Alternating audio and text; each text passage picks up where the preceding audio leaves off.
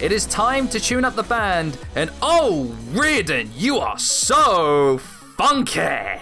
For it is another episode of the Sweet Chinwag Podcast. I am Sam, alongside Dan and Riordan, as we continue our journey through the wacky world of professional wrestling. Hello, chaps. Hello. I mean, I appreciate someone finally acknowledging my funkiness. You are one funky boy. Beautiful. I would have thought that if Riordan did have a wrestling gimmick in the 90s, it probably would be Flash Funk. Mm-hmm. I mean, I can't argue. Oh, man, it has been a bit of a busy week for me, personally. But how's your weeks been, guys? I have to say, this has been a pretty good week for me. Work has been going fine. Everything's been going fine, and I just hope the same for you guys. Yeah, it's been pretty good for me. It's been a tiring week, just because I've been on the good old recovery from being ill. But, we get on with stuff. I gave myself a day off to recover, and I can't lie, I've fucking demolished a bottle of honey and lemon cough linctus, but I'm on the other side of it, so I'm feeling good. Even if I was at football with people with some people I do coaching with, and I ran for like 5 minutes, and I fully was just like leaning over, just like, oh god, I'm so tired. That's a mood even when I walk up a hill, like a slight slope. That's me in about 2 minutes. I was like, man, it feels like I'm trying to breathe through jelly or something. Although I do feel like I've recovered from a cold a lot quicker than I would have a couple of years ago. So I guess my immune system's doing all right nowadays. Something in those lozenges, man. I swear to God. I know. Strepsils, man. I highly recommend them. Anyway, they got you feeling different. This isn't a sponsorship from Strepsils, but I would like to say that we do give you this podcast. If they want to, I'm not against it. I'm not against that. Especially the winter months. But yes, we do give you this podcast thanks to those lovely people over at SoundCloud, Spotify, Google Podcasts, Apple Podcasts, and forever pending several other platforms. Yeah. You know what, guys? There are a lot of things that we are too cool for, but we are not too cool for pending, of which we always are. I like it. Man, you're getting... I mean, you are a natural at this now, Riordan. He's got it down. I've been doing this for this bit for over a year now. This is like... I don't think I can fail at this anymore. He don't miss. Everybody. Don't miss. He is fucking good. Like, I have done my 1,000 hours, my 10,000 hours of this one bit. It's fine. I fear not the man who has done 10,000 bits but the man who has done one bit 10,000 times. That's actually so true. That is very, very true.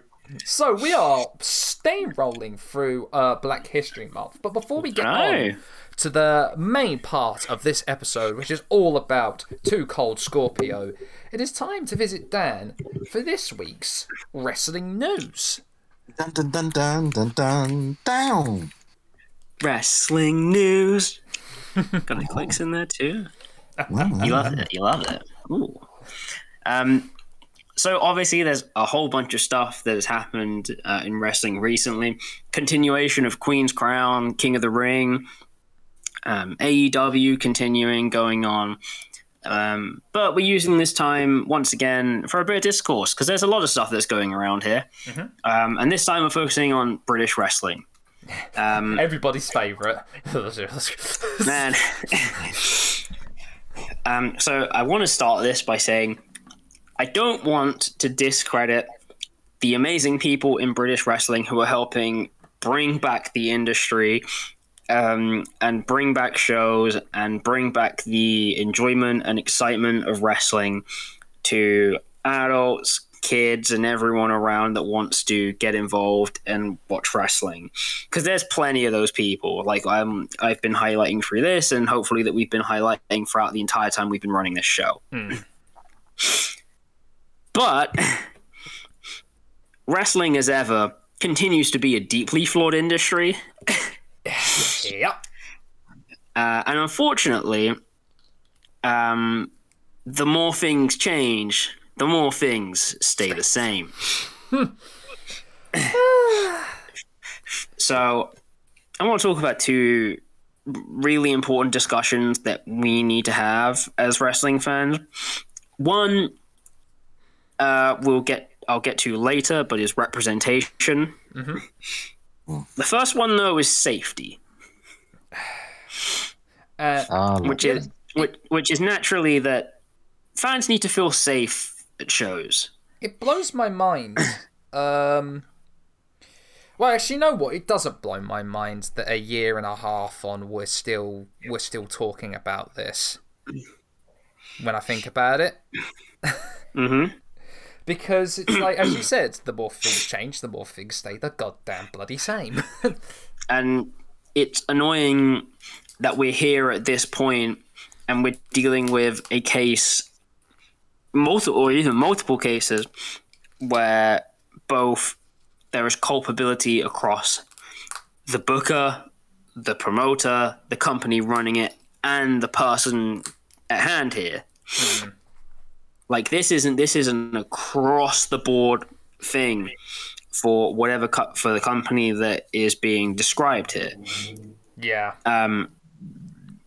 And like I said, I really want to get across this fundamental thing that it's not about trying to run people out of the industry because we don't like them. It's not about,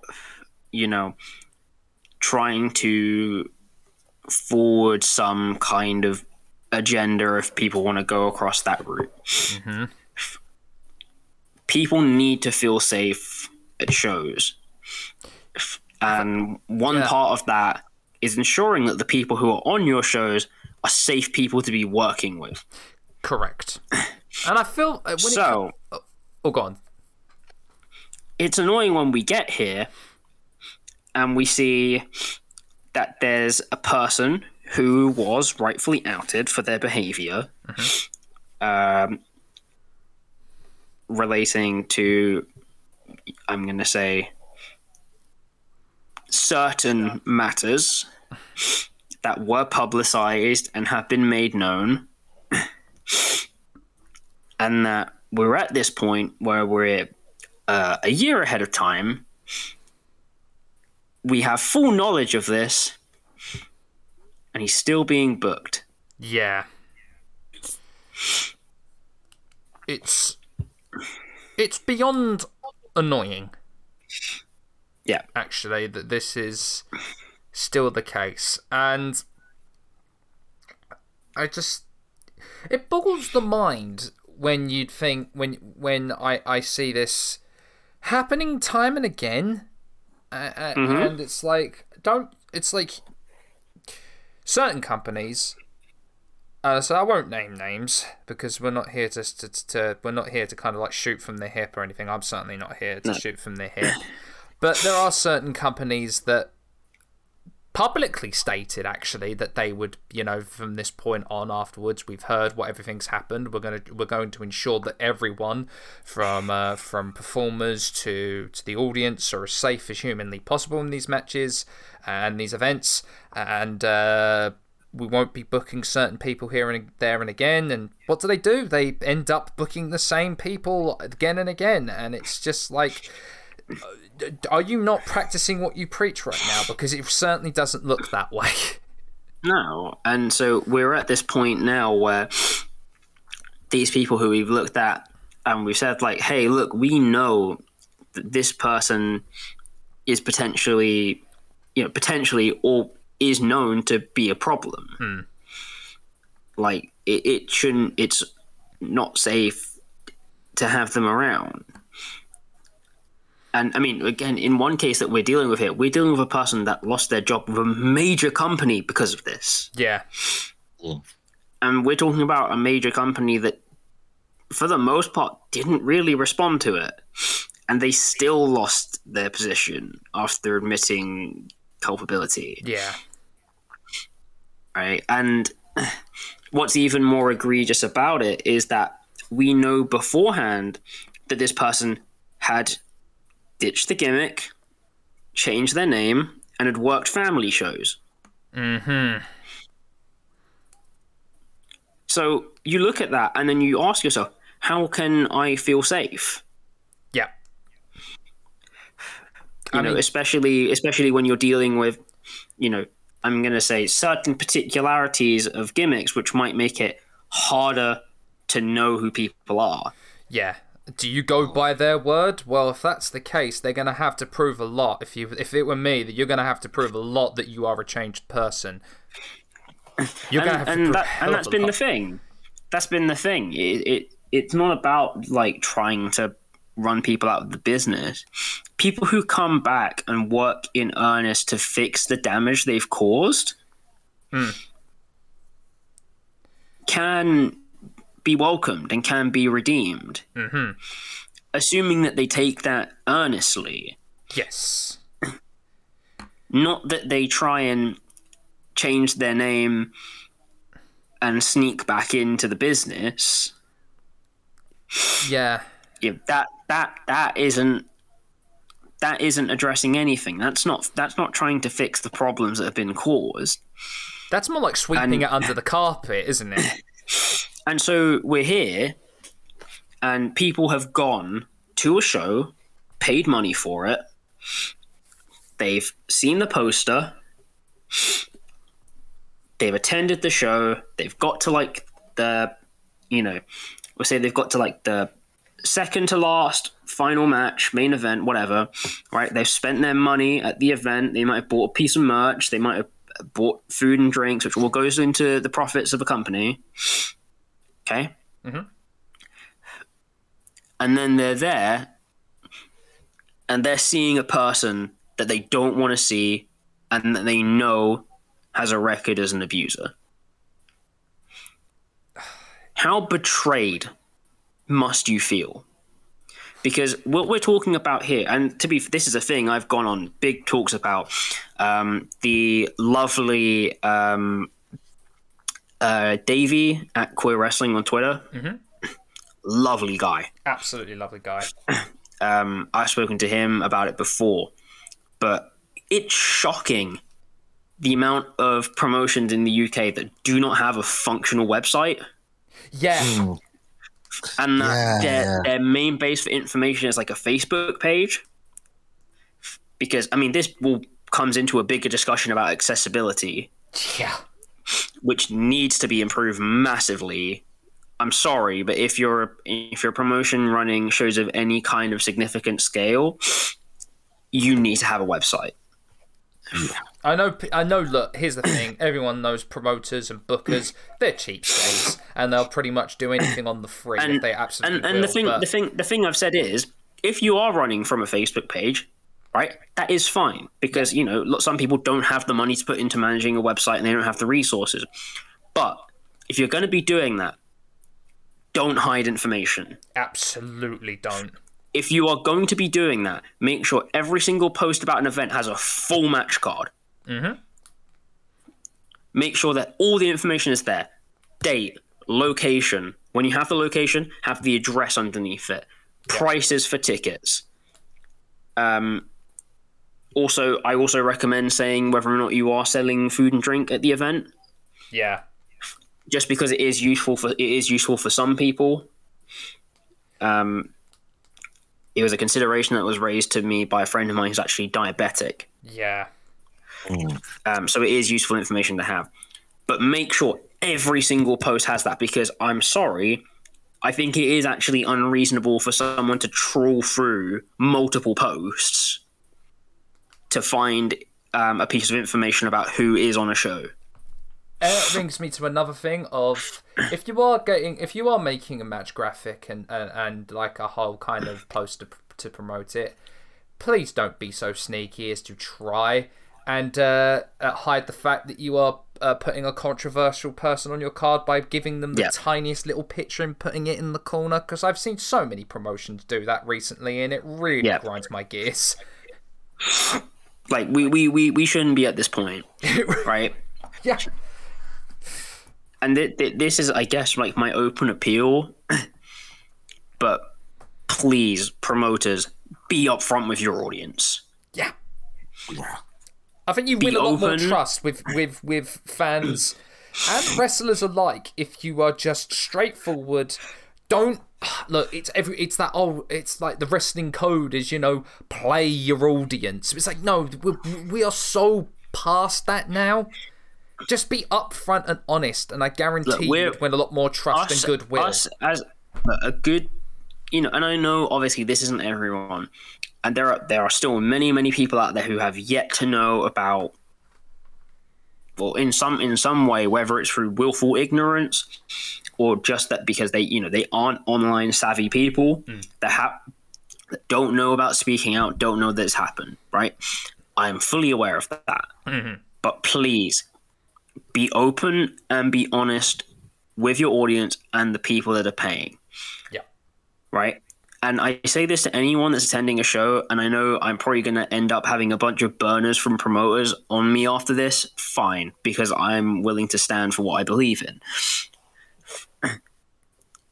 If you're a member of an audience and you go to a show and you see a person that wasn't announced or, wasn't advertised as being on the show, that is on the show, that is an abuser or has been named and speaking out, please feel empowered to leave. Yeah, you have every right to. If you feel that your trust has been betrayed by the show for whatever reason, maybe you go to the show and you just don't like it. Please feel empowered to just leave. Please feel empowered to speak openly about the shows you've gone to. Obviously, don't just slander people. Oh, yeah. That achieves nothing. But if you share honest experiences about events, about promoters, wrestlers, talk to other wrestlers so that they know. Because there's nothing worse than someone being out there and knowing a situation and then letting another person fall into it. Mm-hmm. Right? These are all small things that we can do. And as I say ever again, much like when we spoke about we spoke previously about representation in wrestling, which we will get to afterwards, and specifically for the UK. Vote with your money. Yeah. There are many great companies out there who've taken actual proper steps. Resurgence, Future Shock, the amazing people over at Catch. I know there's still back and forth on certain stuff, but I'm fairly sure people hold North NCL in high regard. Lots of the people I hold in good regard in regards to this work at North NCL, so I choose to believe them. Agreed.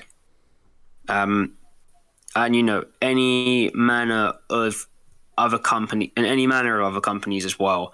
There are ones still yet to come back, like Riot Cabaret Pro, DNA, who are pretty great. They're over in I think they're out towards Ipswich way. Mm-hmm. But all of these really, really cool companies and people out here that are taking these steps to actually make a difference, put your money towards them. Absolutely. Special shout outs as well. I must give it to Shady, because he's an absolutely lovely bloke and a great wrestler to bit as well. And one of my favourite guests we've had on the podcast as well. Oh, lovely talking to him. Lovely dude with an absolute wealth of knowledge in the world of wrestling as well. It blows my mind. That's what 20 years experience will get you. Yeah, and facing off against a hell of a lot of like a wide array of competitors as well. So no, like it feels like there is something happening, but there's just this real big pull and pushback from it happening, and it's not like it's going to irrevocably change wrestling for the worse. If anything, it's just going to make it a much more safer, much more positive experience to go to. Because I'm going to be upfront and honest, I've been to many a wrestling show where it was an incredibly negative experience. And that's a contributing factor to certain things. Performers, wrestlers, audience members, maybe the promotion, maybe there was something surprising that didn't work out all too well and people got angry and stuff like that, merch table things, things like that. I have heard a great number of horror stories from many of my friends who are wrestling fans who actually go to shows.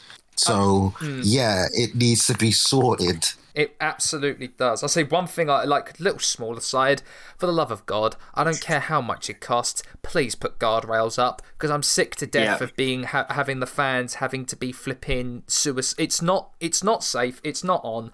I don't like being toe-paid and having the audience be an active participant and potentially getting hurt in the process. I've never been a fan of that. I'm sorry, I've just never have been. Yeah.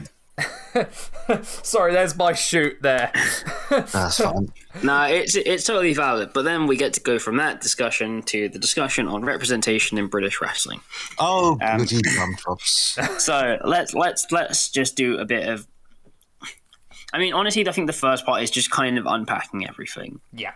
Of which I think we still need to be in acknowledgement of the fact of across the board, UK and US. Wrestling is an exceedingly white industry. Yes. And has been for such a long time. And has been for an incredibly long time.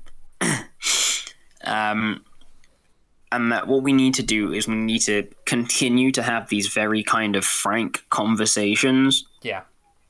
About both the industry's relation to race, but also us as people in the UK in relation to race. So, kind of the thread that began this is obviously the continuing work of many, many great Black British wrestlers. Mm-hmm. I look to people like Big Wavy Roy Johnson, who has been so up on this, and it's been fantastic to see him continuing to go with this. Man like Darius, continuing on it as well. But and all the amazing Black British wrestling creators, like the guys over at Rest Things, have spoken about it as well. Do love Rest Things. They're great guys. Would absolutely love to go to a show with them sometime soon. Oh, absolutely, absolutely. And then of course the work that's being done in the US by people like Jay Rose, the Black Wrestling Draws movement, Seahawk, all of that coming in together to create this, this larger thing. Mm-hmm. But much like many people, one of the things that really got to me recently is I saw a poster for an indie show in South London with no Black wrestlers. Jeez. Impossible. That should be impossible. And that's what I mean. I was like, surely that's impossible. Like some of the most up and coming wrestlers right now, I'd say the two that really spring to mind are Man Like Darius and OJMO. So how in the world do you have a card in the UK and not have those two on it? And because when I first spoke about this to other people that I know, obviously part of it is, we're talking of a very much a local level promotion here, right? We're not talking anything big. We're talking about a local promotion doing a village hall kind of thing. Or that equivalent, right? It's like an old school leisure center show, that kind of thing. Yeah. Right? We're not talking big money or anything. We're not talking anything crazy. We're talking maybe 100 100 plastic seats or so. Yeah. Right, that kind of thing. And I kind of said in response, I was like, yeah, okay, right, we're talking like, it's a small promotion, whatever, right? But given the area that we are in, I know this area, right? Yeah. Yes. There's no way you're telling me that you could not find one black wrestler for this show that was even vaguely local to here. Yeah. Look, yeah, you cannot. Yeah, you have like I basically it's summed up in you have no excuse if you're in London. You have no zero excuse. It's no. It's straight up beggars belief. Yeah, because like, I genuinely look at it and I go, okay, right, you are a promoter, okay, you are working a show in quite a largely mixed ethnicity area, right? Largely historically black, but also with like quite a large Indian and like Indian subcontinent community as well. You are telling me there was not one non-white wrestler? Don't give me the excuse that they were all up north. Yeah, no, it's like nah. You are in London. You are in London, like, southeast London. It's not. It's in southeast, like South London. I can't like emphasize the point for someone who's never been to London and South London specifically. There has not been a single day where I have not seen many black people. Many. It's like it's just impossible. How did this happen? And it blows my mind as well to all of that. And I think like how much, especially in South and Southeast London, how many members of the black community grew up watching and loving wrestling, and how many of them have gone in to train to be a wrestler. Yeah. It's like wrestling, like I say, like wrestling and rap culture, especially in London, are like hand and glove. Oh yeah. It's I don't know how you do that, man.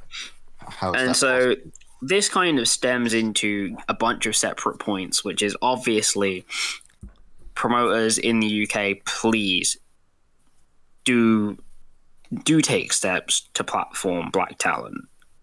Because, as we said, this is a predominantly and historically white industry. Yes, you can be there and say that maybe our record is slightly better in the UK, but that makes no excuses for the current day. Right? The past is the past, now is now. Yeah. And we need to make sure that we are continuing on with this work. Yeah. And, oh God, Dad, sorry. Yeah, it's okay. And then honestly, my next step to this is then for those promoters who are out there and who are saying, I don't see why this is an issue, or I wasn't able to find someone on the time, or whatever, whatever reason you want to give. Two things. One, you can put in the time. Anyone can put in the time. Second, reach out to these communities. Yes. Do your, even with the wrestlers you have, they've got to train somewhere. So why not be part of that process? Yes, it does. Yes, it does involve money. It does involve time on your part. But if you're there and you're saying, man, our shows are, predominantly white, why not put some money and some time towards helping more wrestlers from other backgrounds come through? Yep. Be active. Take part. This is a chance for you and so many others to take an extra step and show that you're actually going above and beyond the call. Indeed. Right? Oh, I was going to say, another thing, like, for me, is that if people believe that this is only a very recent thing, or that people say, I could, but I wouldn't believe that they would draw the talent in that, let's not forget that Riordan has a family member who not only was a cultural touchstone of the British wrestling scene, but wrestled across the world, and actually, as a matter of fact, wrestled Antonio Inoki. So, there you go. Yeah, it happens. They exist. And it blew all of our minds when we checked his cage match and saw that he had wrestled in New Japan with Antonio Inoki. Yeah, as a brief aside, like, I know, like, we've been anyone who has footage of that in somewhere in the ether, please reach out to us, because we've been trying to find some of this stuff, but obviously, records being what they are, we've had a hell of a time. All I've ever been able to find is one match from World of Sport. Yeah. So if anyone has any footage of that, please. If anyone has happens to have footage from New Japan at that time, please. And again, I want to renew our call. If anyone has the footage of Jinder Mahal in IGF just flying around, if anyone has that, beautiful if you could send that to us. Oh man, no, it's because it says, like, if look at America and look how well black wrestlers are doing right now. Actually, just as recently as Lee Moriarty officially signing with AEW at the moment. It's Lee Moriarty. It's people like Shug D winning the Paradigm title. Darius Lockhart as well, like not only having an amazing match with Lee Moriarty, but recently made an appearance in AEW Dark, and I think he's going to be the next standout name in the independents. Darius Lockhart, Darius Carter, as I mentioned last week. We can go on and on and on and rattle off names, right? But you got to think about what we have in the UK. Yeah. And I really think we've got potential for something really special in terms of almost like a black wrestling revival. Yeah. Like, this could be a really big moment for us.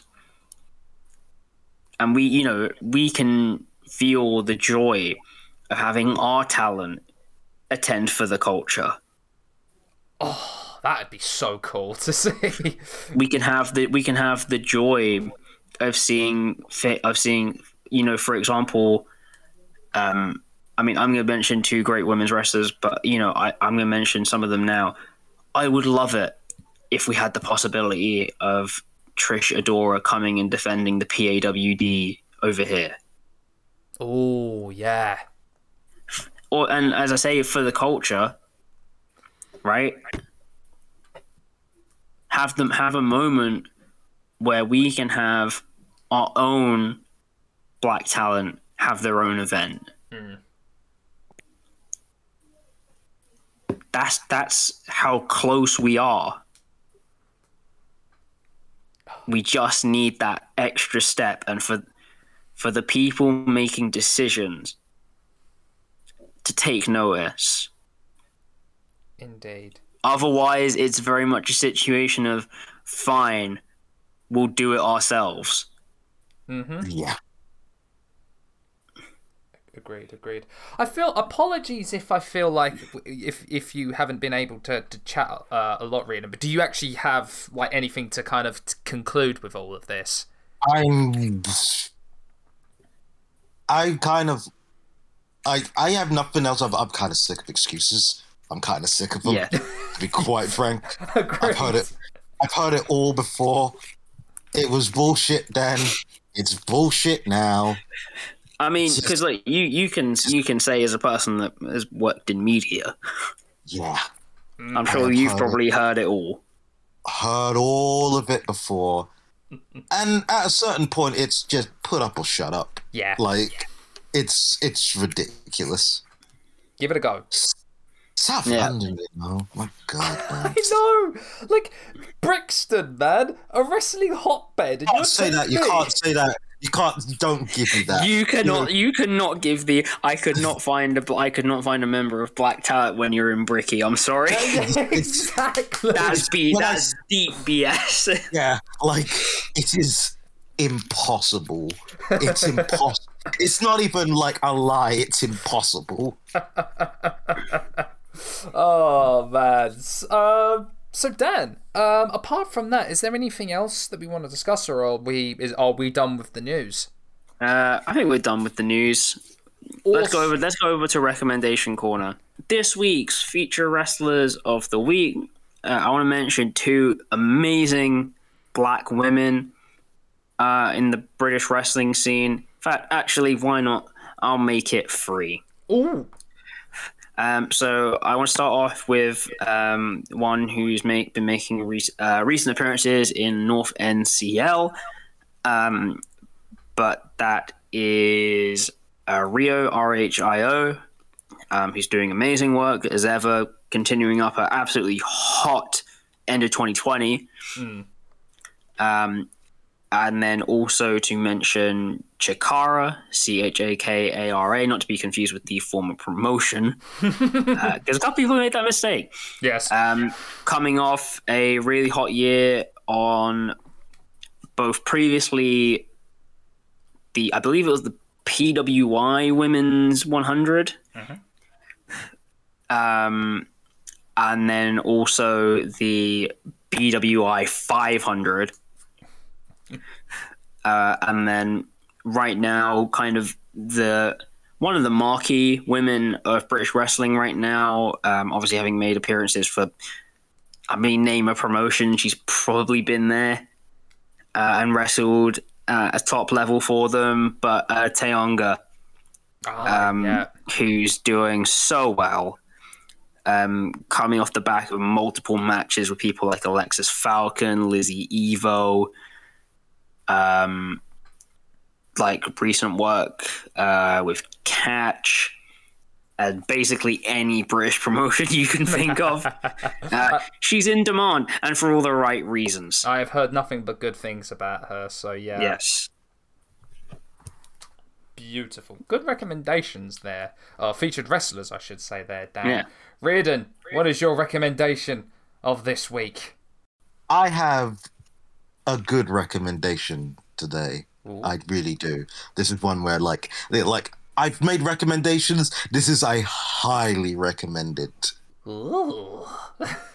So, amongst us, the Sweet Chinwag podcast, we all like our superheroes. We all like our YouTube, and we all like just our weird, funny videos. Mm-hmm. There's no way for me to say it other than Ace Vane is perhaps the funniest person in my subscription.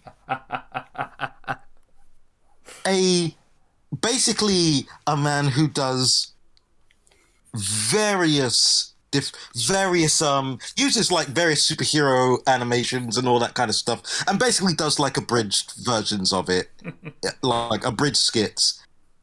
I have never laughed harder than with someone's videos than him.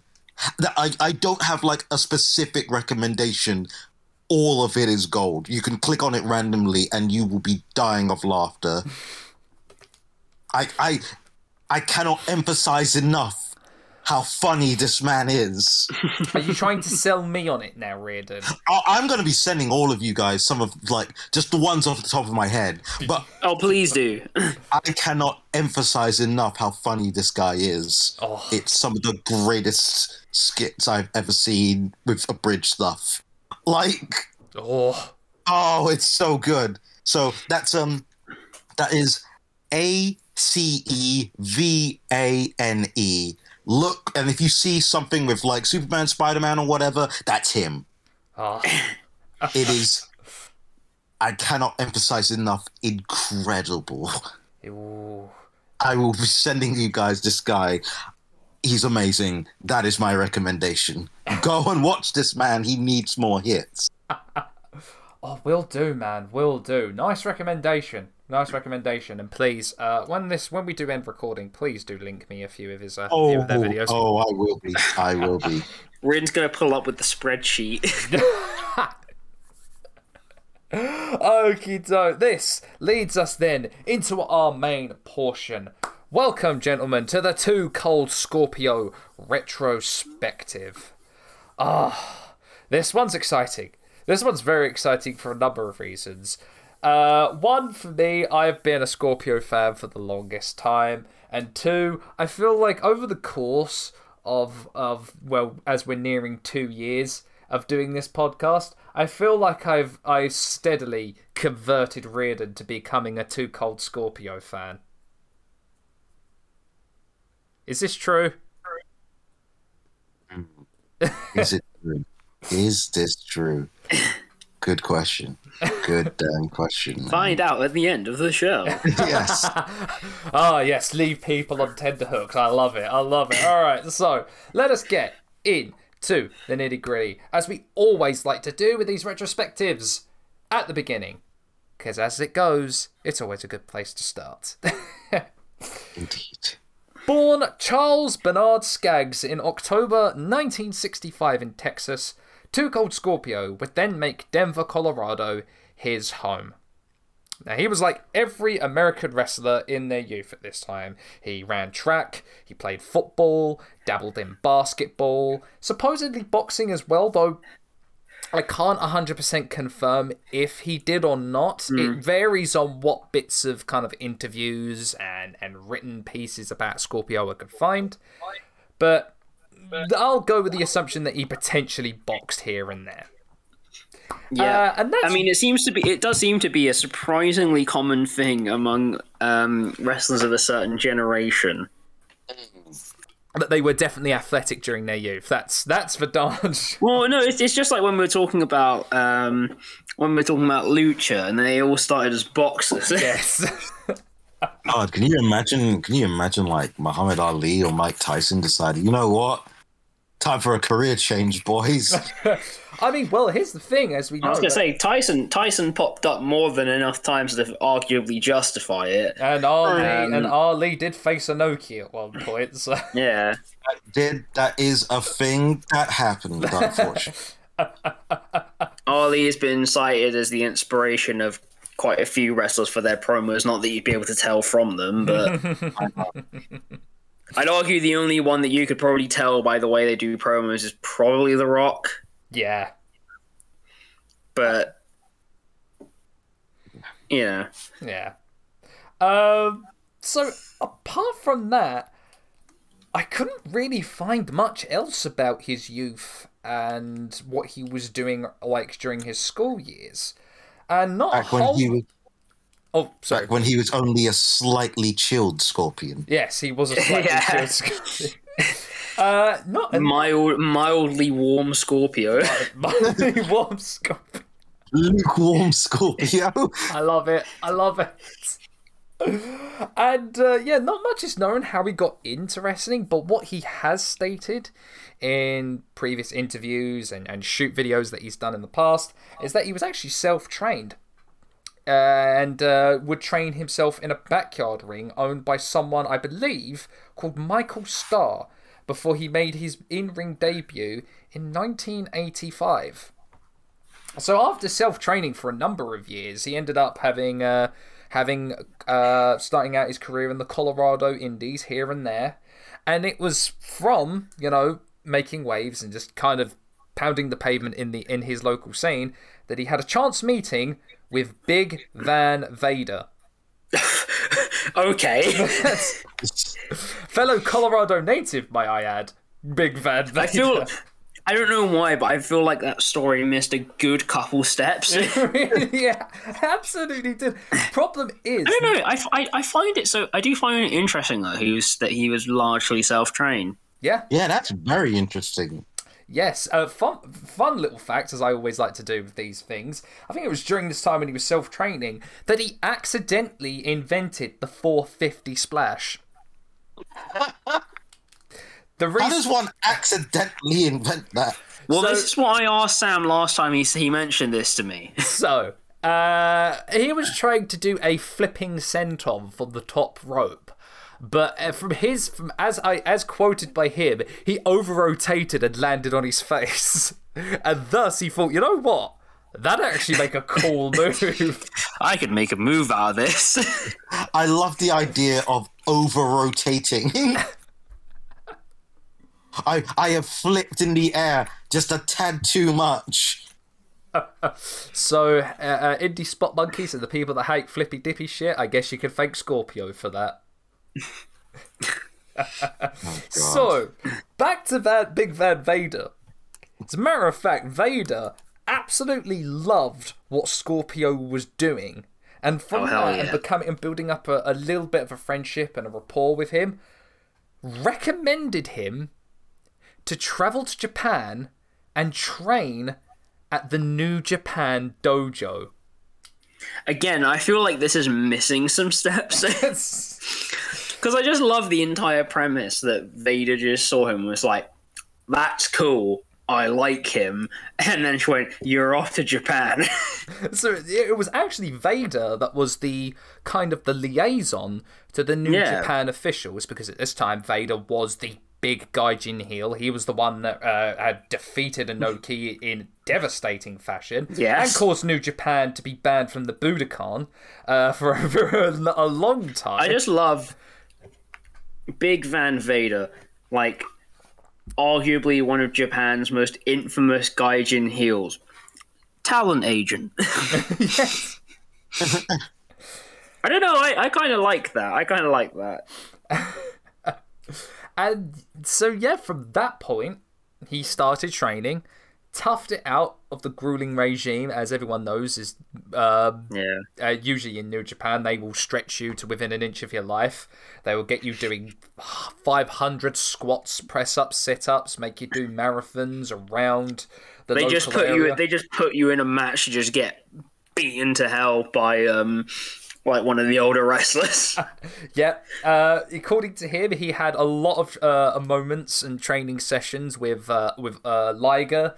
He'd had a couple of training sessions with Inoki, where basically Inoki would come in, stretch the hell out of the young boys, and then leave. But Inoki. You gotta love Inoki. And then slap him in the face, and then walk off. No, he ended up through that. He toughed it out, became one of the star pupils of the dojo.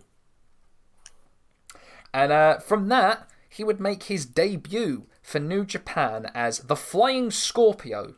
In his first match, believe it or not, was teaming up with Owen Hart to take on Black Cat and Negro Casas. I never knew Black Cat from Spider-Man had a wrestling career, but I'm interested to see 1980s Japan doing an intergender tag match. So, you know, I gotta say, even for our standards, this story of Cold Scorpio is sounding impressively fake. It really is, but it's true. That's the craziest thing about it. We have not been speaking on this man for 5 minutes, and we've been stopping multiple times. It's gone from entirely like little information about his early life. Yes. Nothing about any collegiate sports to entirely self-trained to Vader literally saw him in like Denver and was like, man, he's really cool. You're off to Japan. Joining the New Japan Dojo to then match with Owen Hart. Debut match with Owen Hart. What is this? Trust me, it gets crazier.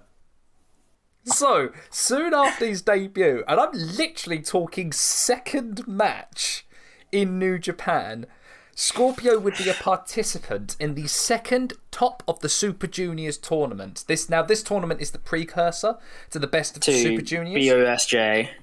This is the 91 version of that tournament. In a card stacked with notable names that included Jushin Liger, Fit Finlay, the Pegasus Kid, Negro Casas, and the eventual winner, Norio Honaga. Yeah, so basically they were just like, okay, so we can just get a laundry list of like the greatest kind of non-heavyweight wrestlers. Yes. And he didn't win. As a matter of fact, I believe he came second or actually dead last in that tournament. Yeah. I mean, to be fair, with the amount of people that are in that, I mean... However, he did have quite notable matches with Liger, Owen Hart, and Dave Finlay in that tournament. So he started making quite a name for himself, like immediately coming out of the dojo. Yeah, Finlay in the New Japan was a menace. If you thought he was a menace in WWE, Riordan, Finlay was on like another level in New Japan and WCW for that matter as well. He was a menace. He definitely would have been, because they would have been like, hey, Anoki, what can I do to these young guys? Whatever you want. Jesus, that is actually true. Hey, yo, you want to slap someone about? Say less. literally, I want to break some of the younger wrestlers and get paid for it. You've come to the right place. Of course, there's that very famous image, or if everyone's seen the footage of a match in WCW between Finlay and Steven Regal, where the camera catches Finlay square punching Regal full on right on the nose. Bang! He hits him, and Regal is bleeding. Just what? I can't remember who it was against. There's one in WCW where he does a pin with the arm over the face. Mm-hmm. I can't lie. He puts a little bit of extra sauce on the face wash with the arm. Oh, he did. It's disgusting. So, throughout 1992, though, Scorpio would team up with the Pegasus Kid in various tag matches before taking part in the third Super Junior tournament. This one was very notable for featuring a young, debuting Eddie Guerrero before he became took over the mantle of Black Tiger from Mark Rollerball Rocco, actually. Who was I know, it's interesting. It's interesting that it's Mark Rocco. Rest in peace, Mark Rocco. So, after a short excursion in Mexico for UWA at the end of 1992, he joined World Championship Wrestling. Once again, believe it or not, on the suggestion of Big Van Vader bigging Scorpio up. Was Vader just going about just like, yo, I've got this guy who's really cool? I can't lie. Like, Vader was in it for the mandem. He absolutely was. And if you've seen interviews, Scorpio has nothing but kind of like love and adulation for Vader, because I'm not he was surprised. the one that helped him out break into wrestling. Vader was backing Scorpio every single step. and as we get into it, for bloody good reason. Oh yeah. So here we are with WCW. Scorpio would debut for WCW at November's Clash of the Champions 21, revealed as the secret tag team partner of Ron Simmons to defeat Cactus Jack, the Barbarian, and Tony Atlas. No. Okay, that's That's certainly a lineup, isn't it? All right. Why did the Barbarian have to be there? I have no idea, Dan. I feel like I could get away with Tony Atlas and who was the first one again? Cactus Jack. Yeah, Cactus Jack and Tony Atlas is weird, but I can allow it. I don't know why the Barbarian has to be there. I think we're in Jim Herd WCW at this point. This is what, 90... 92. Oh, this is Jim Herd. Yeah, this is so Jim Herd at this point. Okay, sorry, forgive me, I was wrong. It's safe to say that immediately from that point, Scorpio would become and remain a firm favourite with fans.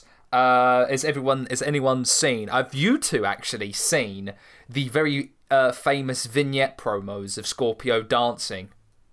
Where he's in the basketball court with the kids and then he starts dancing. Yes. It's Riordan, I highly recommend. I'll probably link you to it if you have not seen it. I highly recommend this because it's something, and I don't know if it's a good or bad thing, but Scorpio said it helped him become more popular. Wow. What? Okay. I welcome it. I welcome it. I mean, it's weird and doesn't make sense, but I mean, it does make sense in a way. I mean, that's wrestling in a nutshell, frankly. So. But as I said, yeah, Scorpio remained quite a firm favourite and had matches with the likes of Brian Pillman, Steve Austin, Scotty Flamingo, Vinny Vegas, and Chris Pinoir. Yes. Fun little thing. Steven Richards. A funny little thing is that Brian Pillman wasn't particularly a fan of Scorpio when he came in, because Pillman was seen to be quite a little bit jealous of Scorpio, because Pillman was known at this time as quite a natural high flyer. He was known for his like incredible agility and his great big dives and moves that he would do. And here comes Scorpio with just agility at the yin yang. Basically, he would have. Hey Pillman, watch this. Yeah. I was gonna say, basically, Pillman had to go into work and then just have everyone be like, "Hey, have you seen this new kid that we've got in? He's like you and does everything the same." And Pillman's probably just there like, "I'm sorry, what?" Yeah, he's like,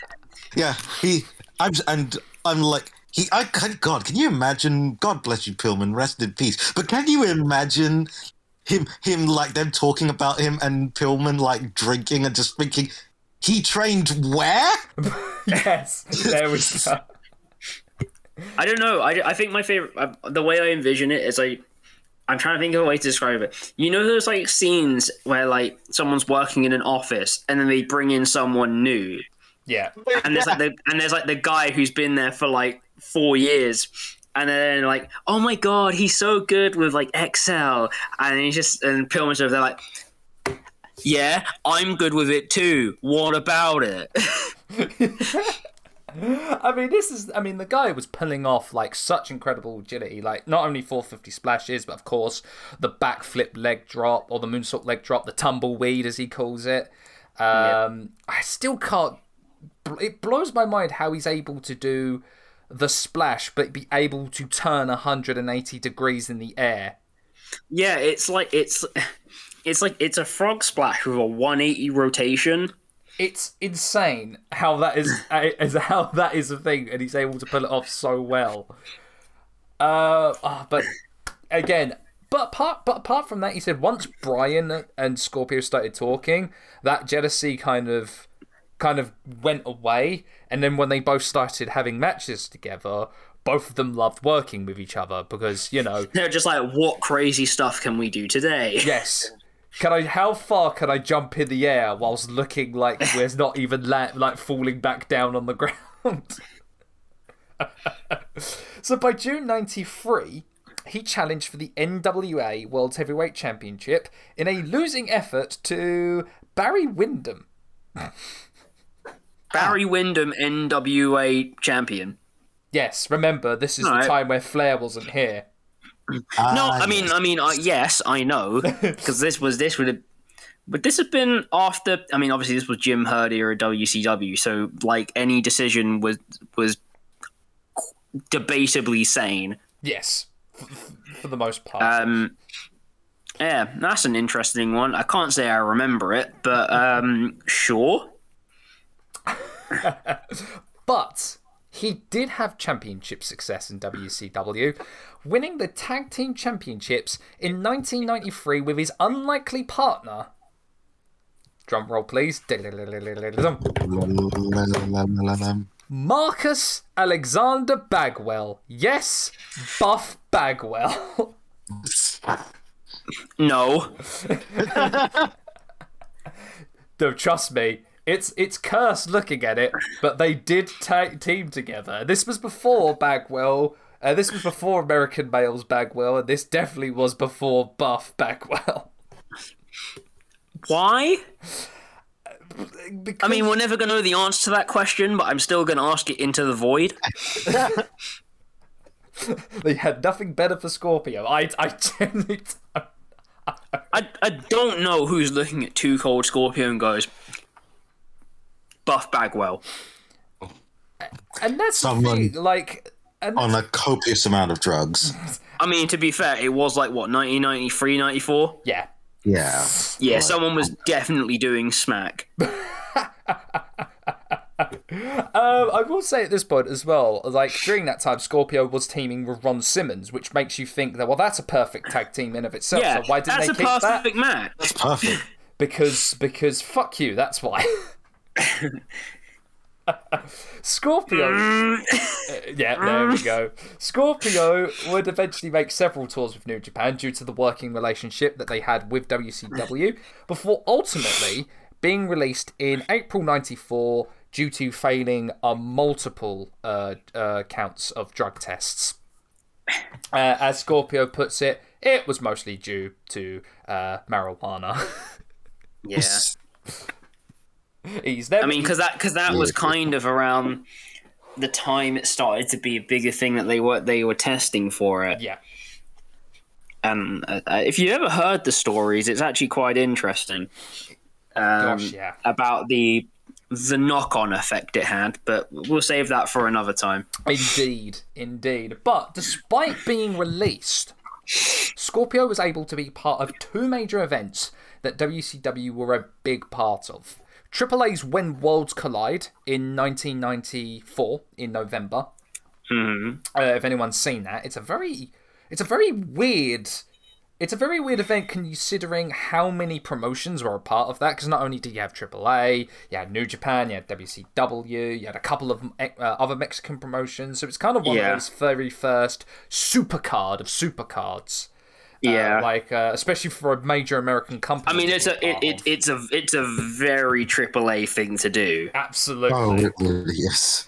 And of course, the big one, the infamous one, Collision in Korea in April 1995. All right, let's talk Collision in Korea. Collision in Korea. There is no doubt in my mind that we will do a future pay-per-view episode. Oh, we're gonna have Collision in Korea.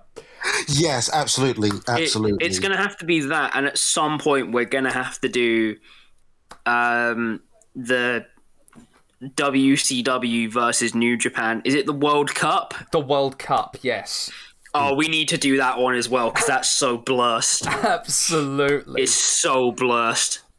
What the most bizarro event, I think, in wrestling history. But I mean, how do you even try and conceptualize Collision in Korea?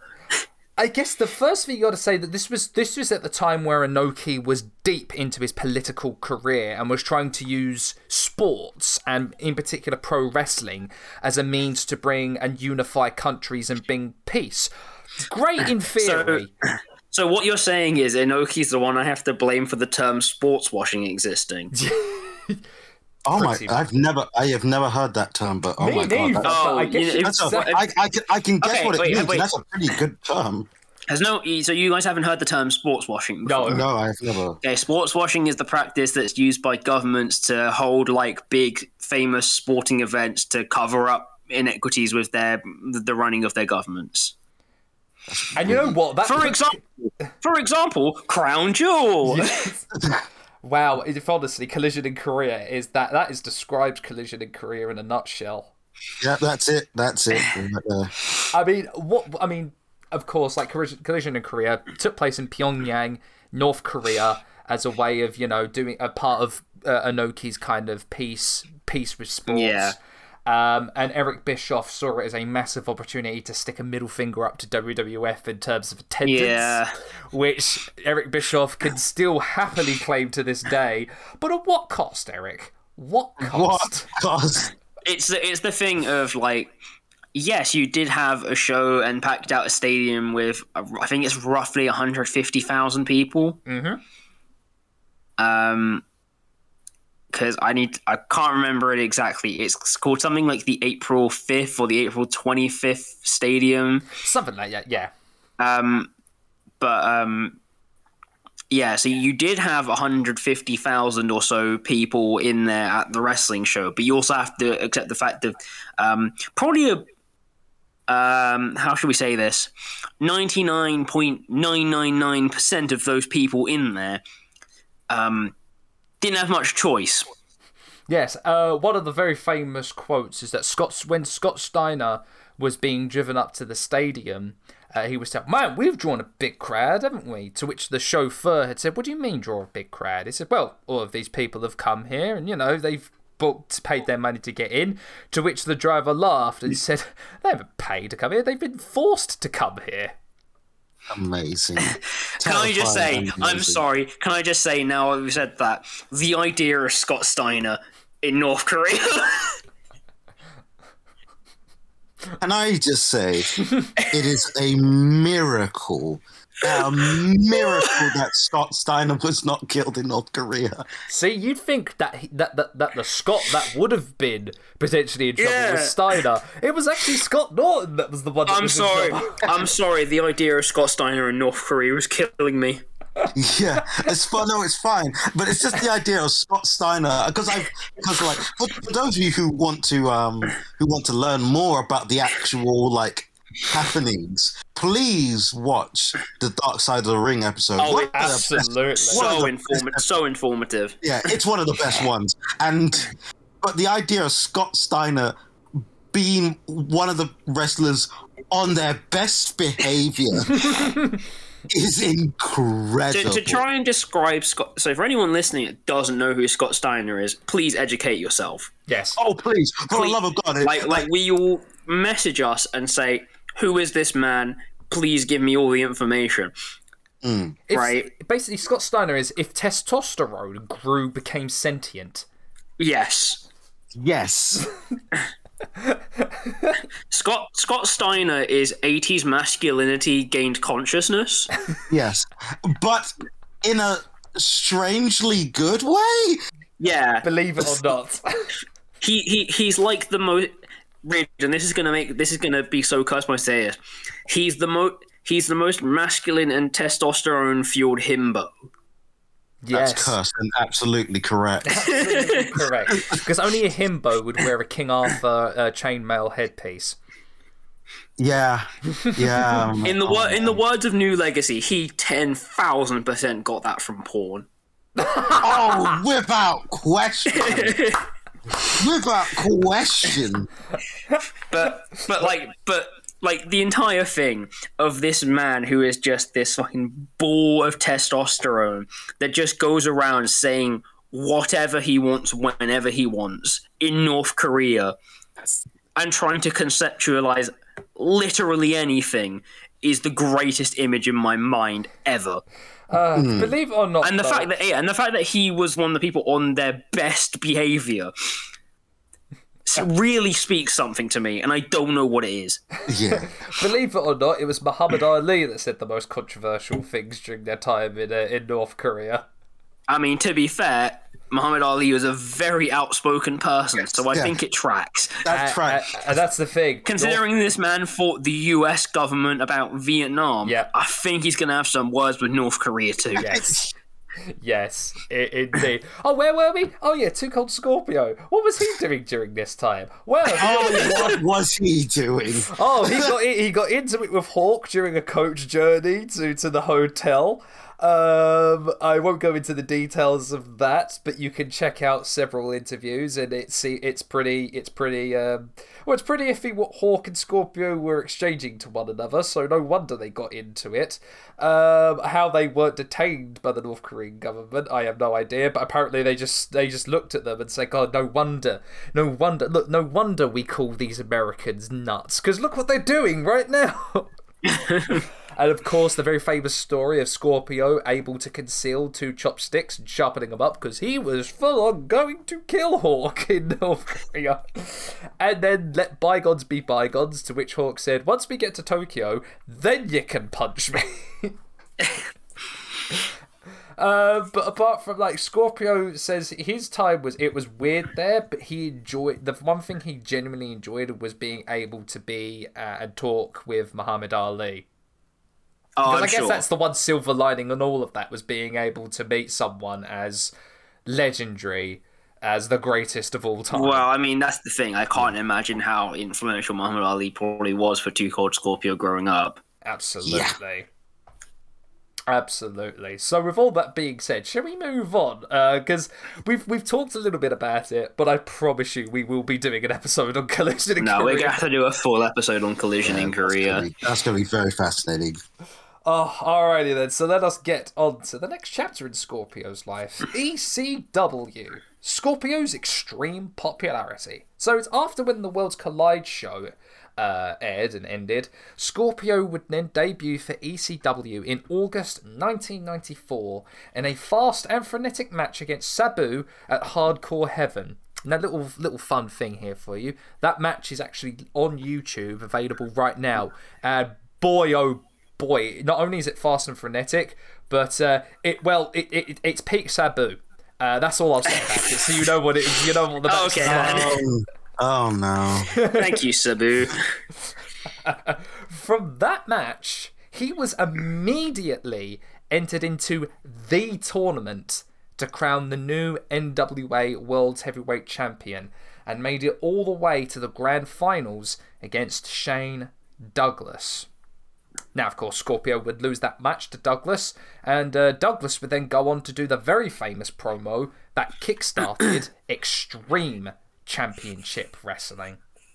So Scorpio is a very integral part of ECW becoming what it became. Oh, yeah, absolutely. From that point, he would have rivalries and matches with the likes of Shane Douglas, Taz, Chris Jericho, and Mikey Whipwreck. I'm just going to say, obviously, as much as my views on Chris Jericho have soured over time, those two Cold Scorpio matches do hold up. Yeah. Apparently he doesn't like them as much, which I can't understand, because they were really good matches. Wait, Chris Jericho doesn't like them, or Two Cold Scorpio doesn't like them? Jericho. Oh, okay then. Well then, I mean, he's wrong. My thoughts exactly. He would actually, one of his most famous feuds, one of my personal favourite feuds of his during this time, was with Dean Malenko in a kind of tit-for-tat rivalry for the ECW Television Championship, which Scorpio would win 4 times. I mean, it was never a formal feud, but I know they have a couple matches together, but just Two Cold Scorpio versus Rob Van Dam. Yes. They were also bloody good matches Which, as well. frankly, I can't lie, is kind of illegal to have as a booker. Yes. Because I feel like you could just be there and you could just be, like, absolutely going through it. And you're just there and you're like, I mean, I guess I can book this. And you're basically guaranteed, like, a banger match, so... Indeed. Would you believe as well that Scorpio would capture the ECW tag team titles? But can you tell me, little quiz, can you guess who his tag team partner was? Okay, ECW. This is like 95, 96. ECW 95, 96, teaming with Two Cold Scorpio. Ooh. I mean, I'll throw out my first guess. Is it Sabu?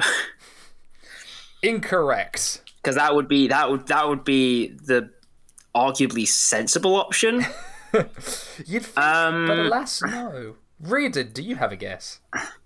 Oh, I have no guess, but I'm trying to think because I'm okay. Can I ask a question to point me in a direction? Go on. Okay. Is it someone that I would associate with ECW? Absolutely. Actually, you would consider him one of the pillars of ECW. Okay, one of the pillars of ECW. It's not Sabu. I'm guessing it's probably not RVD, although it could be. Nope. Wasn't Mikey. Probably not one of them. I'm gonna say Masato Tanaka. Incorrect. Would you like to know, Dad? Go. The Sandman. Christ almighty. Okay, I won't lie. I did have him in my list, but I thought there's no way. And I was like, if they did, I don't remember it. So yes, believe it or not, Scorpio teamed with the Sandman to win the ECW tag team titles. Based. So during this time as well, he actually would tour TPW as Too Cold Scorpio and as a new gimmick, Black Wazuma. Okay, I'm sorry, what did you say there? Yeah, what was that last part? Black Wazuma. What the fuck's a Wazuma? I have no idea, but apparently... I don't know, but it's the most 90s sounding word I think I've ever heard in my life. I have no idea, but apparently that was one of his gimmicks. And it was a masked gimmick, believe it or not. Because, you know, you need to pick up extra money here, there, and everywhere, don't you? No. Basically, all I'll say is this.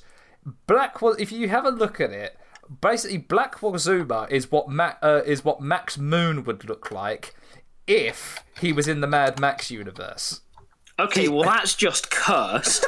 Okay, that's horrible. Like that's horrifically cursed. And second of all, typing in Wazuma, the only thing I can come up with is one of those motorized tricycles. That's all I've got. Okay, I have found an image, and I hate it. What is it? What have we done? Why? Oh man, I don't get this. Me neither. Sure. Like, Yeah, I don't like that. That's Interesting. I hate it. yes. Shall I move on quickly so you don't have to see Yes, more? please. Yes. Let's go. I saw one image and that was enough. That was more than enough.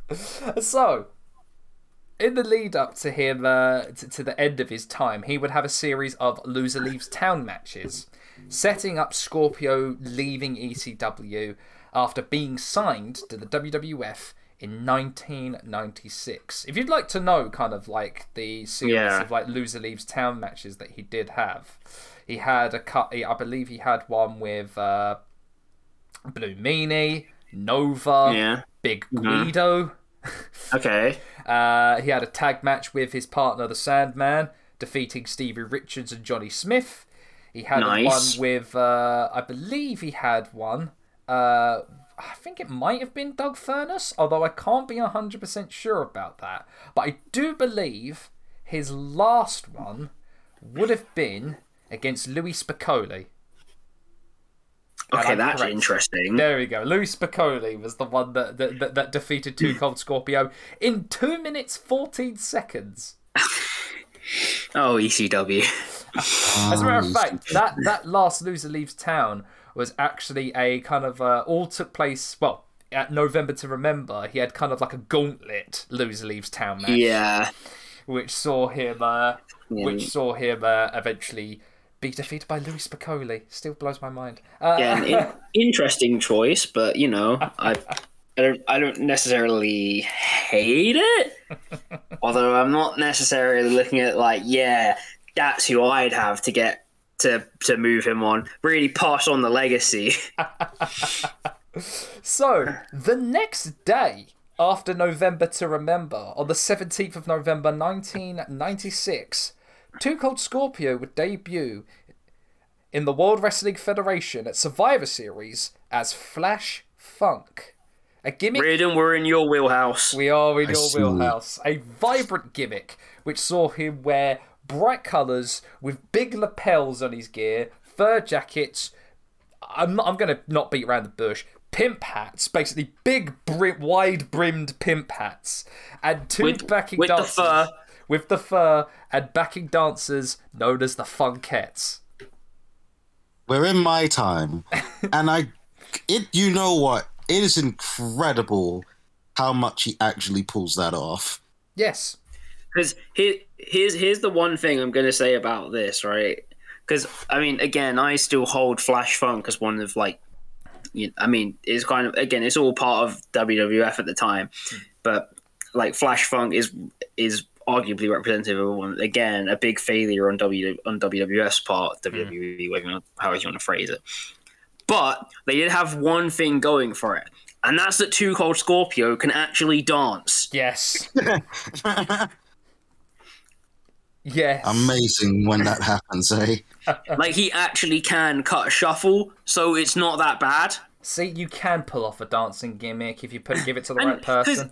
And the thing is, right, we say that. People forget, in ECW, he was dancing he danced his way to the ring, like, all the time. And WCW. So, yeah. Like it does track. But, like... Absolutely does. But, like, this was the time where they were just like, he dances on his way to the ring, or it's like, give him a funk gimmick. And I'm like, 96, 97, by the way. Gotta love it. God damn it. So, like, immediately, he became a staple of Superstars and Shotgun Saturday Night, and would even challenge for the Intercontinental title on house shows against Hunter Hearst Helmsley to no avail, unfortunately. This was like shortly after debuting, so around November, December time. I prefer not to speak. If I speak, I am in big trouble. Of course, he would also enter the 96 Royal Rumble to no avail, because, I'll let you guys... Who won the 96 the 97 Royal Rumble, I should say. Do you remember who won the 97 Royal Rumble? I don't say that, I do. 1997 Rumble. It wasn't... This is all stuff I should be able to recall off the top of my head, but I'm going to use the justification. This was the Rumble the year I was born, so... There we go. That's a lie, actually, wasn't it? Who was the guy that was getting the most popular around 97 before he became the superstar? Was it Stone Cold? Yeah, of course it was. It was Stone Cold. It makes me laugh. This is the same Rumble that saw Fake Razor and Fake Diesel. Fucking... Just fakes. What's with the fakes, man? It also saw Terry Funk in this Rumble. I mean, yeah, but Terry Funk just appears everywhere. He does. This is also the very famous, infamous Royal Rumble that saw Mil Mascaras enter and eliminate himself by jumping off the top rope and onto the floor. Faced.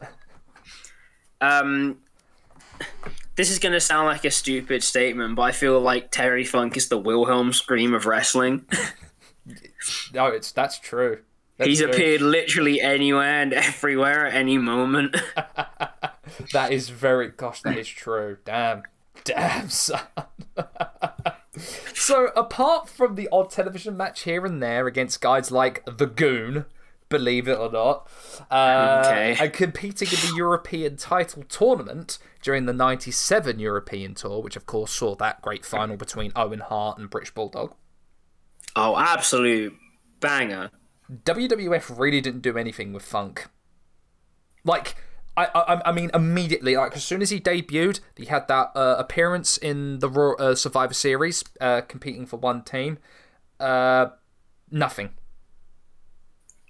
Like, literally, he was relegated to Superstars and Shotgun Saturday Night as soon as he came into the company. Because I know they had him there for the... Do you remember that Raw ECW thing? Yeah, they had him in for that. They actually had him against against Sabu. Sabu. I was mixing that up with Jeff Hardy versus RVD, but no, the reason they put him in there, and Paul Heyman, believe it or not, was on commentary in that match as well, and he absolutely references that Flash Funk and Sabu do have a history with each other in ECW during that match. Apart from that, again, little bits here, he would be like the enhancement talent when they had the TV tapings. I can't understand. Like, here's the thing, you have a guy with amazing agility, and they were putting that over, and you could hear the crowd being really amazed by it. Again, I think the problem is that WWF at this time, or WWE or whatever the hell they were, really didn't value anything below heavyweight class wrestling. Because it's the thing I say to people. I can't remember who it was. I want to say it might have been SCW Steve that was asking about underrated matches recently. Mm-hmm. And I was there, and I went, I'm going to tell you right now, okay? Taka Michinoku versus the Great Sasuke from Raw. That is an underrated It's such a great match, right? Right. But, and I mean, me and Sam can sit here and wax lyrical about Taka Michinoku. We don't need to talk about the Great Sasuke. Everyone knows how good the Great Sasuke is. Yes. Right? And it is ridiculous that they literally just had Taka Michinoku just like kicking around with like the whole light heavyweight belt that the company didn't care about. Because literally, you have to remember as well, this is analogous to WCW cruiserweights. Yeah. When they were taking the wrestling world by storm. Mm-hmm. And you look at it and you go, oh, who have WWF got? And then you see, for example, Flash Funk, Too Cold Scorpio, and Taka Michinoku just sitting there, both on Raw, at the same time period, and they were just like, nah, nothing. Yep. I was going to say, this also comes at a time where Tajiri actually ended up doing a couple of appearances for the light heavyweight division. But I remember very, very specifically that they misspelled his name on the name bar and they called him Tajari. Oh, that's And here I thought they'd misspelled the Yoshihiro. No. They just billed him as Tajari. I hate so much right now. Yeah. Oh, goodness gracious. So, Scorpio, there is a silver lining to this. Scorpio would fortunately be able to go back to ECW every so often, to a good reception, to great reception. And by 1998, he would actually go back to using the Too Cold Scorpio name in WWF, and then eventually shortening it to Scorpio. So after a couple of alliances with old friend Ron Simmons, and another with Terry Funk, of course, not to be the commentators before he became Scorpio would say, Flash Funk, not related to Terry Funk, because of course we wouldn't know that Flash and Terry were related. I don't know what could ever give you that impression. Hey, marriage is a weird thing. What can I say? It is. Basically, we'd hear Scorpio going, "You damn son of a bitch!" No, and no, Scorpio would enter.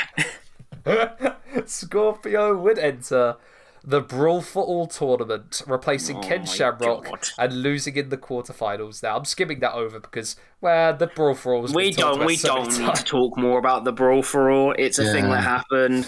Pokedex. No. Yes. Basically, all we know is that it was created because Vince Russo hates JBL. The Brawl for All, an excuse to get involved in a workplace liability lawsuit. Yes. So let's skip that and go to late 1998. This saw Scorpio join forces with Al Snow, Bob Holly, Dwayne Gill, and the Blue Meanie to form the Job Squad. Come on, man. The group were a parody of the NWO, with each member being noted as enhancement talent in the Fed. Like, they weren't even, making it secret. They were fully in your face. Like, these guys lose all the time, so let's put them together. So, again, there's the whole thing of, there's nothing wrong with being enhancement talent. What it's not good is shoving it in people's faces that they're enhancement talent, and also making enhancement talent out of people that have been successful in other places out of spite. Mm-hmm. Yeah. So, whilst the gimmick is well remembered, as everyone still remembers the Job Squad, well, I'd say specifically definitely remembers Al Snow being a pillar of the Job Squad there. And of course, everyone knows Dwayne Gill from that point would end up becoming Gilbert and winning the light heavyweight title and being the longest reigning light heavyweight champion, may I add. That I maintain that is still a crime. Nothing of note was done during the Job Squad's time. I'll tell you what's the most notable thing I found. Road Dogg once wore a Job Squad shirt the night he joined DX with Billy Gunn and X-Pac. That is the only noted thing on the internet people say was of the Job Squad. Weird. Okay. So, this brings us to February 1999. Scorpio requested some time off due to personal problems. It was actually, unfortunately, during this time, his drug problem was becoming much worse, and he began using other substances. I think it was the Sean Oliver interview. He said, "It's like, because I was making so much money, I was going from one substance to a stronger substance, and because I had so much money, I could afford the other substance and got way too addicted to it." I'm not going to say which substance it is because, this is a podcast and we could get banned for using those certain ones. But apart from instead of getting granted the time off, and because of his worsening drug problem, he was just released instead from the WWF. Oof. His last televised match would be him and Job Squad member Hardcore Holly losing to Owen Hart and Jeff Jarrett on the February 6th, 1999 edition of Shotgun Saturday Night, ultimately being the Job Squad's last televised match. So, a bit of a damp squib to end on, but Scorpio did come back to ECW, make a triumphant return in April 1999 at CyberSlam in a TV title match against Rob Van Dam, and would sporadically make appearances with the company whilst having tours with All Japan and other US indies. With a stopgap, may I add, to the absolute worst pay-per-view of all time, Heroes of Wrestling. Yay! His final... Look, a paycheck's a paycheck's a paycheck. Indeed. Though it still boggles my mind why he came down with a replica WCW title, but, to each their own, I guess. His final ECW appearance was as a surprise opponent, facing off against Mike Awesome for his ECW World title on the 2nd of December 1999 episode of ECW on TNN. Great match, by the way, and it's typical Mike Awesomeness. Hell yeah. Mike Awesome forever. Absolutely. So with Mike Awesome fucking forever, man. So with all this, though, and as I said, making tours with All Japan, he was getting very successful, and he was getting quite over with the fans in Japan, and he had solid ring work, and he also teamed, guess who? He teamed up with Vader. Yes! The childhood story was complete. He was one of the many roster members to leave en masse with Mitsuharu Misawa to form his own promotion, Pro Wrestling Noah. It's funny, because I didn't even think about him being part of that, but he'd be perfectly in the time for it. Yeah, absolutely. I think it was all but 3 members of the All Japan roster left with I think Misawa. it was basically just Kawada was just on his own. Yeah, it pretty much was what had happened. I believe it was. I think the kind of like the Cliff Note story or the abridged story, from what I remember, is that when Baba unfortunately passed away, and All Japan went to his, it was inherited by, I believe it might have been family members or by his wife. It was by his wife. By his wife. She made some decisions that weren't very popular with a lot of the roster, especially to Misawa. And so Misawa was like, screw this, I'm going to make my own promotion, and you can come with me if you want, but it's all good if you want to stay. And as I said, all but 3 left to go with Misawa. So, this brings us to his time in Pro Wrestling Noah. Scorpio would end up having a tremendous several years working for Noah, starting on its very first show in October 2000. Him and Vader would continue their alliance as a dominant tag team, eventually winning the first GHC tag team tournament and eventually becoming the GHC tag team champions. Throughout all of this, though, he was in some incredible singles matches as well with Kenta Kobashi, Akira Taue, Jun Akiyama, and Yoshinobu Kanemaru. And throughout all of this... The Akiyama matches are great, but then again, Akiyama at that time was fucking brilliant. Yes. Yeah, so this was a time where Scorpio was becoming stiff. Like, he was doing, like, flying knees that were, like, hitting people right on the chin. It's really interesting, because it does obviously provide more credence to my theory, but people just go to Pro Wrestling Noah and then just decide, I'm just going to go crazy. Yes. And oh god, did like Scorpio go crazy. And like it just seems to be this thing that weirdly tracks. So it was after, I mean, from this, he was becoming a fan favourite with the Japanese audience, and at one point was considered one of the company's best baby faces. So, after unfortunately losing the tag titles in 2002, Vader and Scorpio would continue teaming until Vader's departure in 2003. Now, you're going to love this. Scorpio would find a new partner in one of Britain's greats, Doug Williams. Now, you're talking my language. They themselves, as a team, would capture the GHC tag titles in 2005 in a match against Naomichi Marufuji and Minoru Suzuki. And would you believe this match took place in a joint FWA Noah show in Morecambe? What? What? Wait. A joint FWA and Pro Wrestling Noah show in Morecambe. Correct. You heard me right. I mean, props to the guy who ever managed to pull that coup off. For all intents and purposes, and from what I've seen for people voting on it on Cage Match, it was actually a really solid match. A lot of people seem to enjoy that one. From what I've seen in some of the matches I can recollect and watched online as well, Scorpio and Williams were actually quite a good tag team. Oh, I'm sure, because I mean, you've got Scorpio for kind of the more high flying stuff and like the more, especially like a hot tag, and then Doug Williams to do all the steady work. Yeah. They complemented each other very, very well. It still blows my mind that at one point, Scorpio and Doug Williams went up against Marufuji and Suzuki in Morecambe.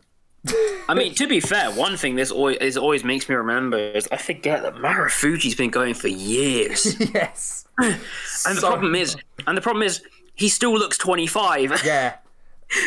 I want to know where the fountain of youth he's been drinking from is. Yeah, I know. There's something in that water that's clearly working. 2006, though, would see Scorpio win the GHC Hardcore Openweight Championship against Kanemaru in a very solid match. But it was from all of this, and through word of mouth, and his popularity in Japan, that he was back on the radar with WWE. And would you believe they signed Scorpio to a brand new deal? Oh my. Oh me, oh my. So in 2006, portraying Flash Funk once more, he would appear in Deep South Wrestling, WWE's developmental promotion. This was cursed, but then I remembered, oh crap, yeah, he was in Deep South for a little bit, wasn't he? Yeah. He would go on to he made occasional dark match appearances in the main shows here and there, but he was let go in 2007 without ever making a main roster appearance. Rude. So, reasoning for this, he believes, in a recent interview actually on Hannibal TV, Scorpio believes the reason the WWE actually signed him was so that they could acquire the license to the Too Cold Scorpio name for their on-demand services, and thus this would result in him losing royalties and archive footage of WCW and ECW. Okay. Wow. Okay. Wow. Yeah.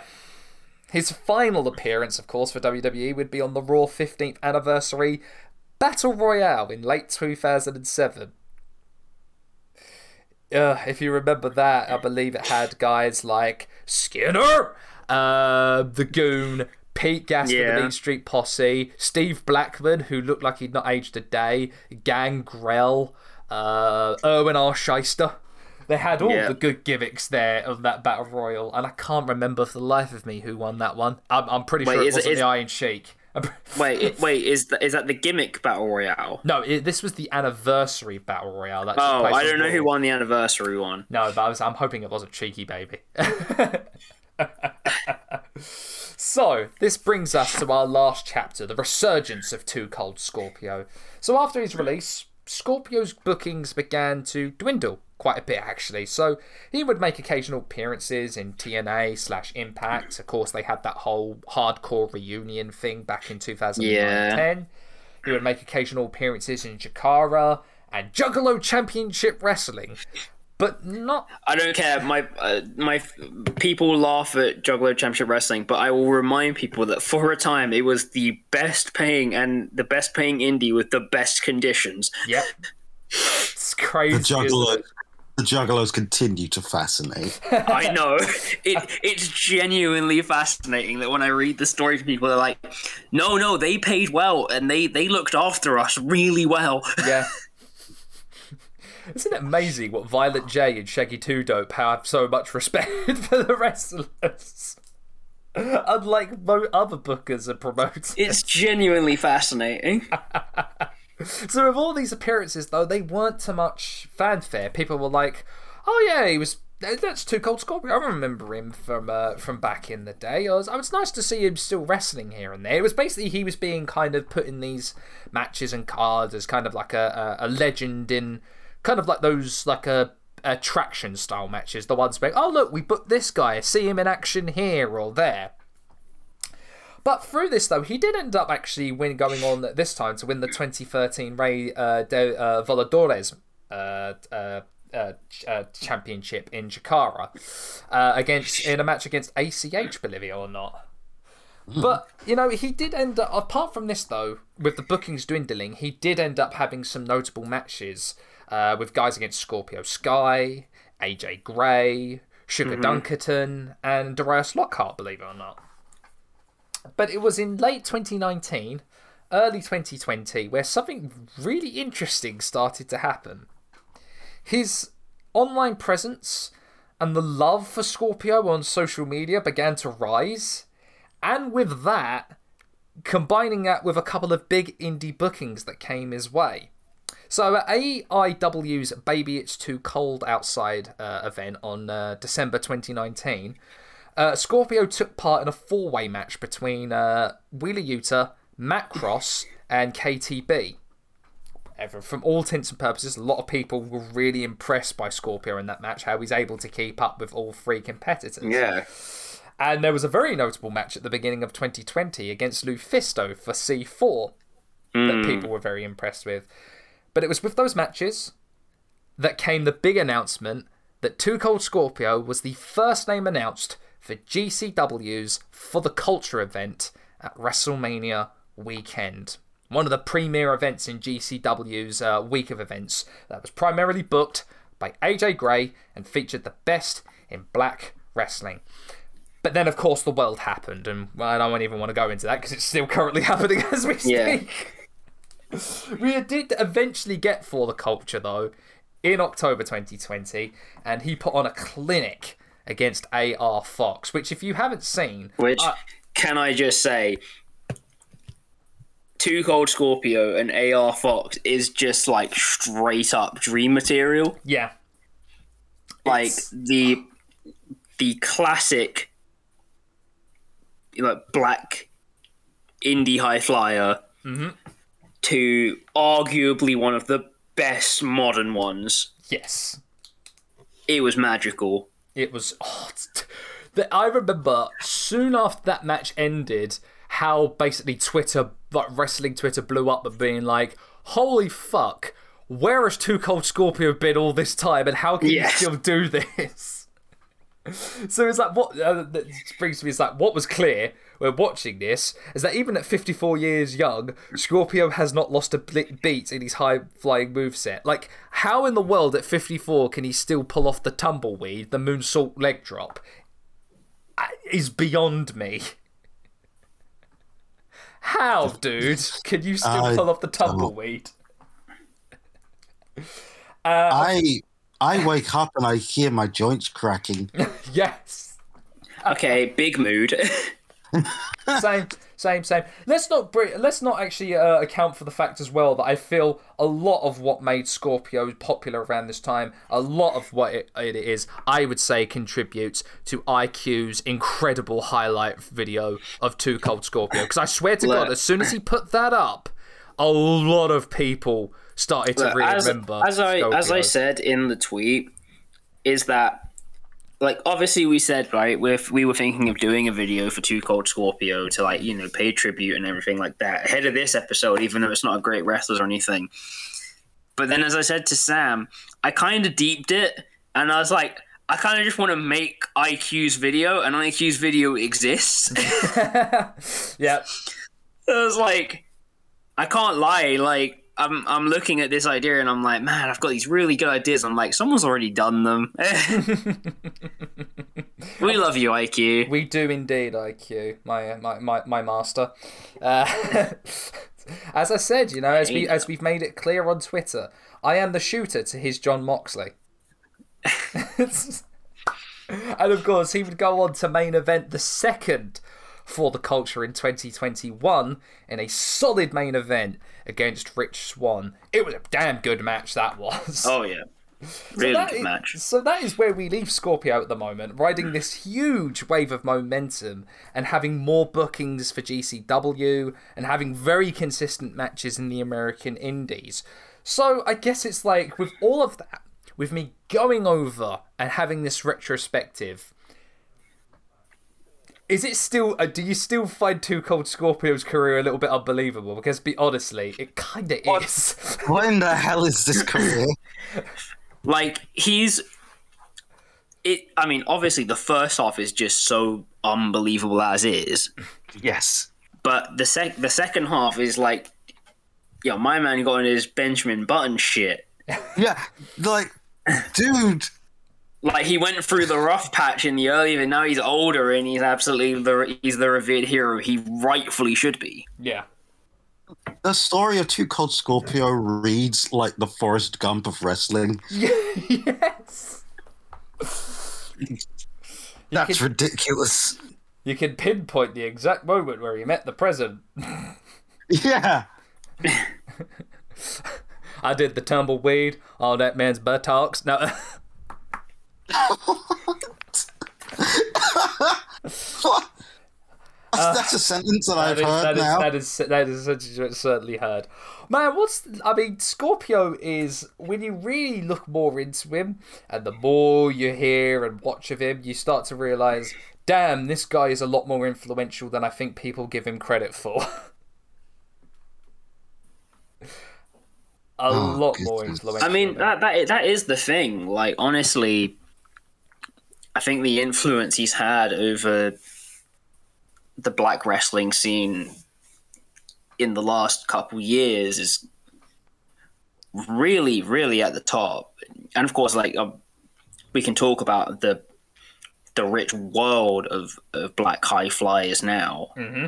Yeah. That have taken inspiration from him. Gosh, I mean, you say Rich Swann standing 450. ACH. ACH, Chris Bay. Leo Rush. Leo Rush. You know, all these people, and it very much is one of those situations that I'm just happy more than anything that a person who, you know, was missed by people at large, but still held in regard by black wrestling fans, is now getting his flowers. It kind of reminds me of, it reminds me to a certain extent of PCO and his career resurgence. Yeah. And I'm really hoping absolutely. It kind of ends the same way for Scorpio, where he wins a world title. Look, I'm going to call it now. I would not scoff at Too Cold Scorpio being GCW World Champion in a great match against John Moxley. I'm just saying. No, but I don't think that's a far possibility. I mean, we've got the possibility of that. You know, again, I go back to her. If they were interested, I'd certainly be interested to see if they could try something like, you know, Too Cold Scorpio versus AJ Gray at a GCW event. I mean, I definitely would like to see the most recent GCW event. They had a triple threat with Ninja Mac, Leo Rush, and Alex Zane. Yeah. Make it a 4-way and put Scorpio in there. Because that would be just dippy central. Like I said, Too Cold Scorpio versus Chris Bay. Yeah. I'd love to see that. Or just, you know, any manner of amazing people out there. It just blows my mind that 55 were going, yeah, Scorpio could have all of these great matches, and then you remember, holy shit, he could have all of these great matches, and he's in his mid-50s. Yeah. I don't know. I genuinely, like, it's crazy looking at it and being like, oh yeah, he's in his 50s. Cool. Yeah, but here's the question that really kind of comes to me with this. Would he have been able to have these kinds of matches, these great matches, as a younger person, or is it because of now the experience that he has that allows him to do? An argument can be made for both, really. I would say. I think there is a deep argument for both. I think the biggest thing that's allowing to have him to do this now is just the unprecedented level of freedom in wrestling now. Yes, because things are able to be so much more open now. He doesn't have to be. I mean, I say he's you're locked in with GCW, but GCW lets you do basically whatever. Mm-hmm. So he's got all the possibility to do functionally whatever he wants. And I'm here and I'm saying all of this. And I remember the match he had not the most recent GCW event, but one of the ones a month or two ago, where they ran Too Cold Scorpio versus the Grim Reaper. Yes. Which is like the most absurd match ever. The most absurd name ever. Oh, I know. And just, I'm looking at this and they probably have a combined age of like 90 something. Yeah. And like, you know what? It was a good match. It was weird, but it was good. Some great skill images that came from this match. Like some great grimaces. You ever seen a guy do an entire sequence and keep a spliff in his mouth? What? That's the Grim Reaper for you. What? Describe the Grim Reaper. The Grim Reaper is a wrestler whose entire gimmick is that he smokes weed, and he's been kicking about in like the Jersey Indies for years. And so his promotions. And so his thing that he's been doing when he's been doing the stuff for GCW and this like weird GCW resurgence, is he does sequences while still keeping a spliff in his mouth. It's unbelievable. It's impressive. That's GCW for you, though. Yeah, GCW. Oh man, so that is where we end this retrospective on Too Cold Scorpio. For now, anyway, because I feel like the man's got a couple of good years left in him, and I think we've only seen the beginning of this resurgence. And here's hoping, if all things go well, he's still in very good health, doesn't get injured, like seriously injured. He's going to have some really good matches in the future. Like, I'm waiting. Yeah. I'm looking forward to seeing the match with AJ Gray at For the Culture 2022. I'd say book it now, AJ, because I think a lot of people would love to see that. Oh, hell yeah. So that ends another episode. But before we head off, we're going to have to talk about who we're going to be talking about next week. This one's a doozy. So for our penultimate episode for Black History Month, we get to talk about Stevie Ray. We get to talk about Booker T. Oh, hell yeah. We're talking about Harlem Heat, baby. That's the line. There's the line I can't say. What, the Stevie glare? Because I was going to say we're going to be talking about the Stevie Ray glare. The infamous Stevie Ray glare. Oh, yeah. But of course, we talk about everything from their start in the wrestling industry to their individual successes. We get to talk about their promo style and how different that was. I don't know if we want to talk about that certain promo, but I don't. We have to talk about that promo. We will find a way to talk about that promo, and by we will find a way, I mean I will defer. Yeah, and we will certainly talk about that weird storyline that saw Harlem Heat reform with Ahmed Johnson becoming Big T, Booker T losing the T in his name, so he just became Booker, and then he became G.I. Bro. WCW. In 2000, ladies and gentlemen, but that is all to come on next week's episode. But until then, I have been Sam, this has been Dan and Riordan, and you have been listening to the Sweet Chinwag podcast. We will see you, as Oh, always, on the next one. Bye, everybody! Bye-bye. Bye.